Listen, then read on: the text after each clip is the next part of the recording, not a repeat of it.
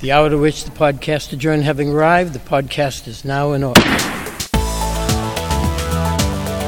Let's gavel in for this week's State House Takeout with the reporters on top of Beacon Hill at the State House News Service. Here's Sam Doran. Well, the State House came back alive this week following a lengthy lull of informal sessions during campaign season and following the election this fall. And here to recap all that happened on Beacon Hill this week are Colin Young, Katie Lannon, and Matt Murphy. Hi, folks. Hey, Sam. Hey, Sam. Hey, happy Friday. Hey, same to you. And we really kicked off this week, Katie, with a number of farewell speeches from departing representatives in the House chamber. And House chamber filled up again, even though it was an informal session. And we heard a lot of accolades for the speaker and leadership, a lot of fond memories, but also a little bit of criticism as well. Yeah, that's right, Sam. There were a lot of people back in the building this week and a lot of emotions in this kind of last big House session of the year, where we heard from 13 outgoing lawmakers. And like you said, there was a lot of talk about proud accomplishments, whether that be same-sex marriage, the state's leading role in healthcare. Those were both mentioned a few times. Fond memories, kind of inside jokes among lawmakers, and some mentions of unfinished business. Outgoing House Revenue Chairman Jay Kaufman brought up the millionaire's tax. And Kaufman also talked a little bit about how the House has changed over time. He said there used to be longer sessions, more debates. The outcomes of votes were less predictable. And that was one of kind of a few rebukes, maybe is a little strong, but criticisms for sure, and warnings even of where things stand in the House. Rep. Jim Lyons, the Andover Republican who was defeated this year, who's often been the one no vote in the House on bills that pass overwhelmingly, he talked a lot about his pro-life advocacy and that stance and how he knows it's been an unpopular position and not always a politically expedient one, but he talked about how that voice in the House is going to grow dimmer in the new session, and that's something he's brought up a lot of times in office, is the idea that minority voices aren't heard a lot on Beacon Hill, according to him. And really the biggest criticism came from Rep. Cori Atkins, and I'll let her, I guess, take it from here. Sure. Voters did not elect anyone to sit here and to look at that board to see how the speaker voted and then automatically do the same thing. Actually, there could be an app for that. And we'll have more clips from those farewell speeches at the end of the podcast today. But continue, Katie. Yeah, the other interesting thing is Rep. Atkins was really the only one who brought up what was kind of an elephant in the room that was not mentioned in another farewell speech. She described what she said was her worst moment in the House, as sad as her best moment, marriage equality victory, was exhilarating, was the instance earlier this year where Rep. Diana DiZoglio, now Senator-elect, tried to tell her stories of experiences with sexual harassment, ultimately breaking a non-disclosure agreement on the House floor. In Representative Atkins' telling of it, female members of leadership were used to keep her from telling that story. And she was worried about the impact that experience had on maybe staffers who might want to tell their own stories, anyone in this kind of Me Too era trying to grapple with that. A couple female reps stood up and applauded her. Otherwise, it went really unremarked on, but it suggests that maybe that issue's not over. Although DiZoglio, as you mentioned, did not address this in her own farewell speech. Right. She kept it short, kept it positive. She was a little more candid on Monday in a breakfast at the Massachusetts Women's Political Caucus, talking about, again, a centralization of power in the House. She said she's looking forward to going over to the Senate and hoping to have a little bit of a greater voice there. Sure. And Senate farewell speeches are coming up in the Gardner Auditorium on Monday, the 17th. That's right, later this month, and we're looking forward to hearing what that handful of outgoing senators has to say. Sure. Now, Colin, on Wednesday, you and Katie both covered the consensus revenue hearings, already looking ahead to fiscal 2020. Give us a quick rundown on what some of the estimates were from the experts who were called in to testify by the Ways and Means chairman. Yes, and this is the annual hearing at which state budget writers and the administration get together to look ahead. It's really the first step in preparing the next state budget, in this case the fiscal 2020 budget, which would start in July and run through June of 2020. And despite a strong economy, last year's $1 billion budget surplus, tax revenues so far this fiscal year are coming in above benchmark. The hearings had sort of a air of anxiety over them, with the notion that there could be a recession coming on the horizon at some point in the next couple of years. And of course, this hearing is meant to discuss what that would mean for the state's fiscal health. So a series of experts and administration officials, constitutional officers like the treasurer, sat down and testified to the Ways and Means committees, and overall predicted growth in fiscal year 2020 between 2% and 3.4%.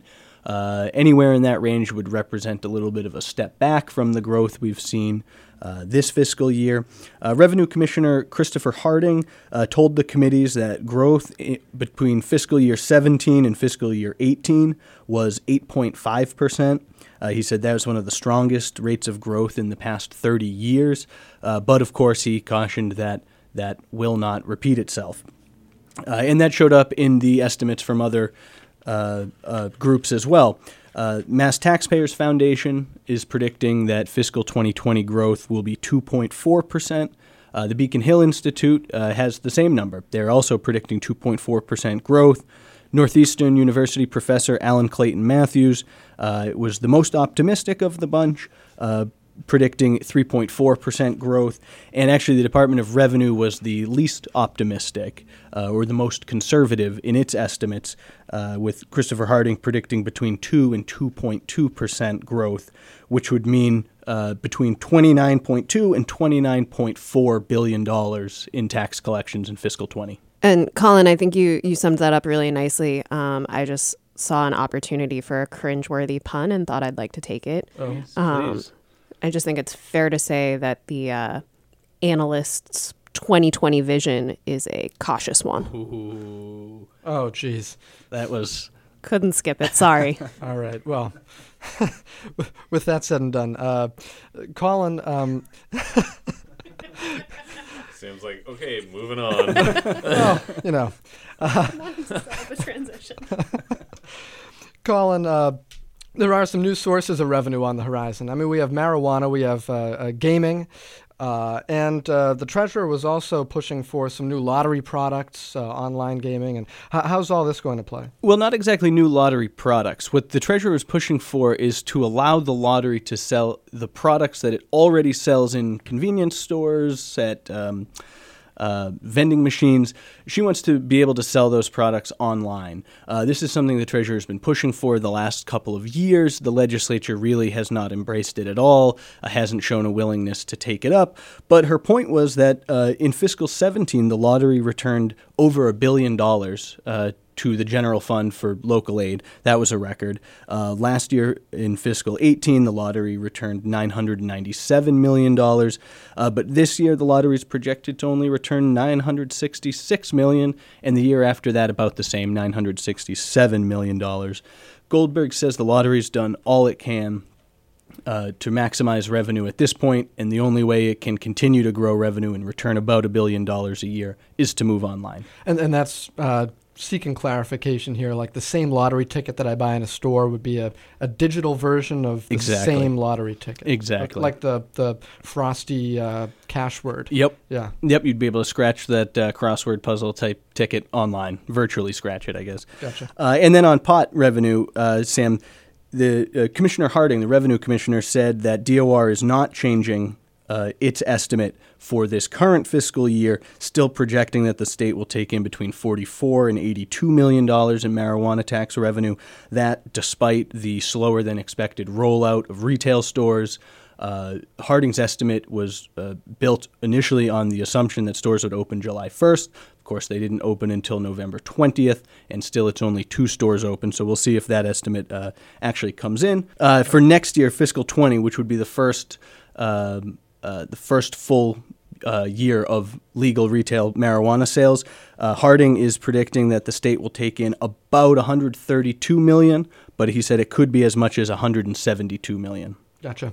And lawmakers seemed particularly interested in hearing estimates from the Gaming Commission, or from the gaming sphere, but there was a little confusion as to who should be producing those estimates, right? Yeah, Senator Joan Lovely, who's been leading the Senate Ways and Means Committee, first asked the Revenue Commissioner Harding for the estimates on casino gaming revenue. Harding said DOR hasn't looked at gaming revenue and suggested that Lovely ask the Treasurer or the Gaming Commission. Lovely then asked the Treasurer, and the Treasurer told her that her office also does not have gaming revenue estimates, suggested she talk to the Gaming Commission. I asked the Gaming Commission, which isn't part of the consensus revenue hearing, for its estimates. They told me that they don't have revenue estimates either, and suggested I try the Executive Office of Administration and Finance.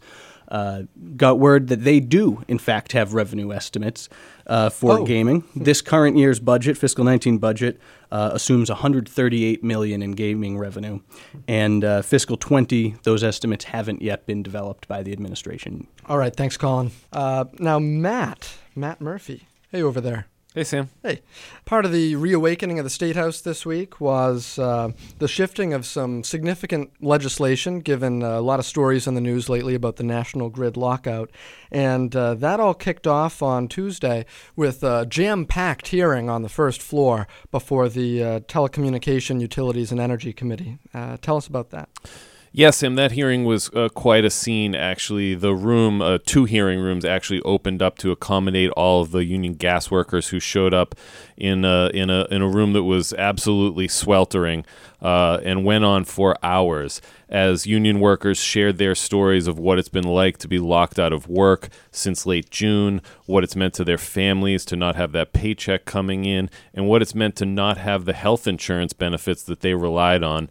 One couple, the Harveys of Braintree, shared a story of learning just days before the lockout started on June 25th that their son had a tumor on his kidney that needed to be removed, and this young son, just 20 months old, then needed to go into chemotherapy, and they needed to figure out how to pay for it without the health insurance that they had counted on for this job. So this was really the theme and tenor of this hearing, and this, like I said, went on for hours before what really were sympathetic lawmakers on the Telecom, Utilities, and Energy Committee. It was late in the afternoon by the time National Grid met President in Massachusetts, Marcy Reed, and the person handling the labor negotiations for the company here in Massachusetts got a chance to testify, and lawmakers really lit into them, telling them that they found it unconscionable that they would eliminate health insurance benefits, and the company really struggled to explain why they felt a lockout was necessary after years of trying to get concessions from these 2 local unions over pension benefits for new hires and health insurance changes. So is anything going to come of all that emotional testimony? Where do we go from here? Well, that's the interesting thing, Sam. This hearing, while it took on a broader, it explored some broader themes here involved in the lockout, it was ostensibly about a bill filed by Rep. Jim O'Day of Worcester way back in July that would force National Grid to restore health insurance benefits to the workers for the duration of this labor dispute. There are some other provisions in the bill, like barring National Grid from accessing public funding, but that was the thrust of the bill, to make sure these workers had health coverage while they were locked out of their jobs. But in a surprise to a lot of people, the morning of the hearing, House Speaker Robert DeLeo and members of his leadership team in an informal session started moving a separate bill filed by New Bedford Democrat Rep. Antonio Cabral that would create essentially an unemployment benefit program, particularly for locked out workers. And with a lot of these workers staring at a January 15th time frame for a lot of their UI benefits to run out, the Speaker started moving this bill that would create a pool of money that National Grid would have to pay that could keep those checks going to these workers if the labor dispute has not been resolved by then. Republicans did throw the brakes on that bill on Tuesday because they had some questions, but by the end of the week, they had resolved some of them, exempting some of the Muni Light companies from a similar situation if they were to lock out their workers. But this bill is now in the hands of the Senate, and we're waiting to see what the Senate would do. The governor expressed some sympathy for the workers.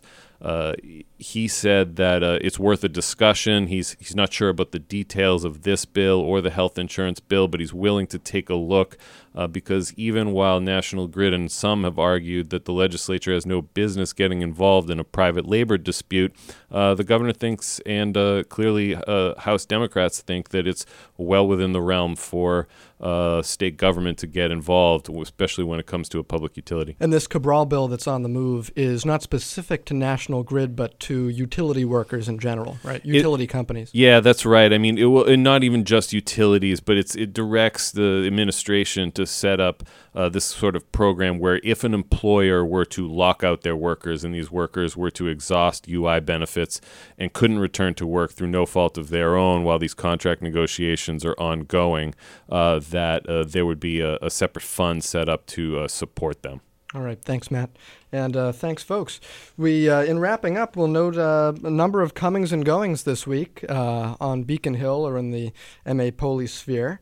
Whether it be former Speaker Sal DeMacy resurfacing at the State House for the first time since his compassionate release from federal prison, and then surfacing on the Jim Braude show the next day, the departure of Public Safety Secretary Dan Bennett and the arrival of his successor, former Corrections Commissioner Tom Turco, the impending departure of longtime State House employee and current Senate clerk Bill Welch, and perhaps just around the corner, the word out there this morning on the airwaves was perhaps the departure of Brighton native John Kelly from the White House staff. So we'll see.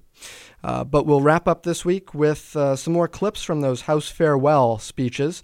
We've already heard from Rep. Corey Atkins of Concord earlier on in the program, but we'll wrap up today with final words from departing reps Jeff Deal of Whitman, Evandro Carvalho of Boston, Jim Lyons of Andover, Jeff Sanchez of Boston, and Keiko Aral of Lakeville. All right. Thanks, folks. Have a good weekend. You too, Sam. See ya. Have a good one. But as fate would have it, the last available seat for me was directly to the right of one Robert A. DeLeo, representative from the city of Winthrop and Speaker of the Great and General Court of Massachusetts. And can I tell you that 3 hours later, I had one of the greatest evenings of my life.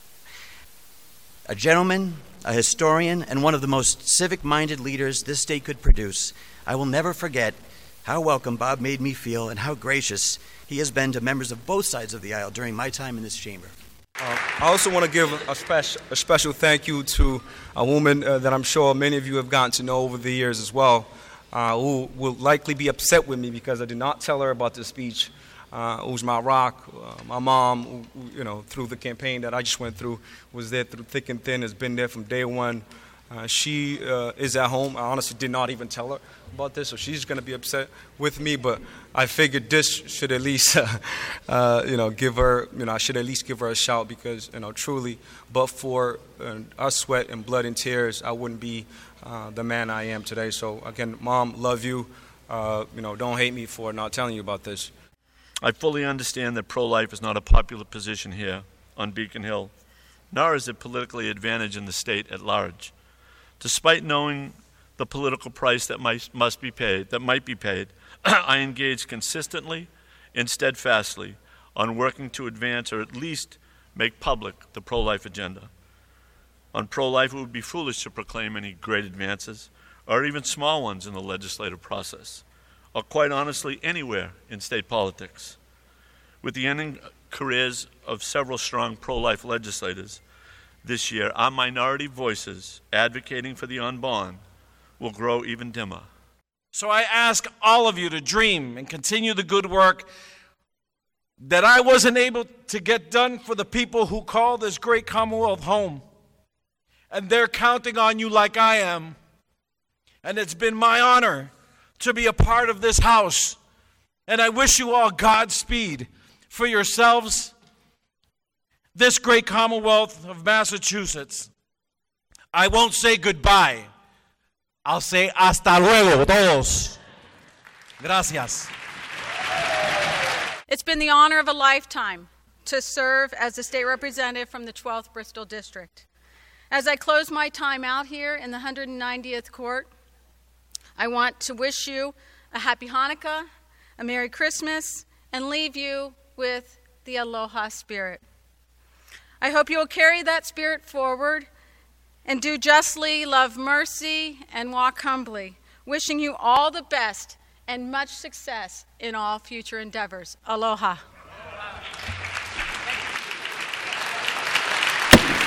State House Takeout is a production of the State House News Service. And for a daily fix of State House headlines, visit masterlist.com. Masterlist with 2 S's. Thanks again for listening. See you next week.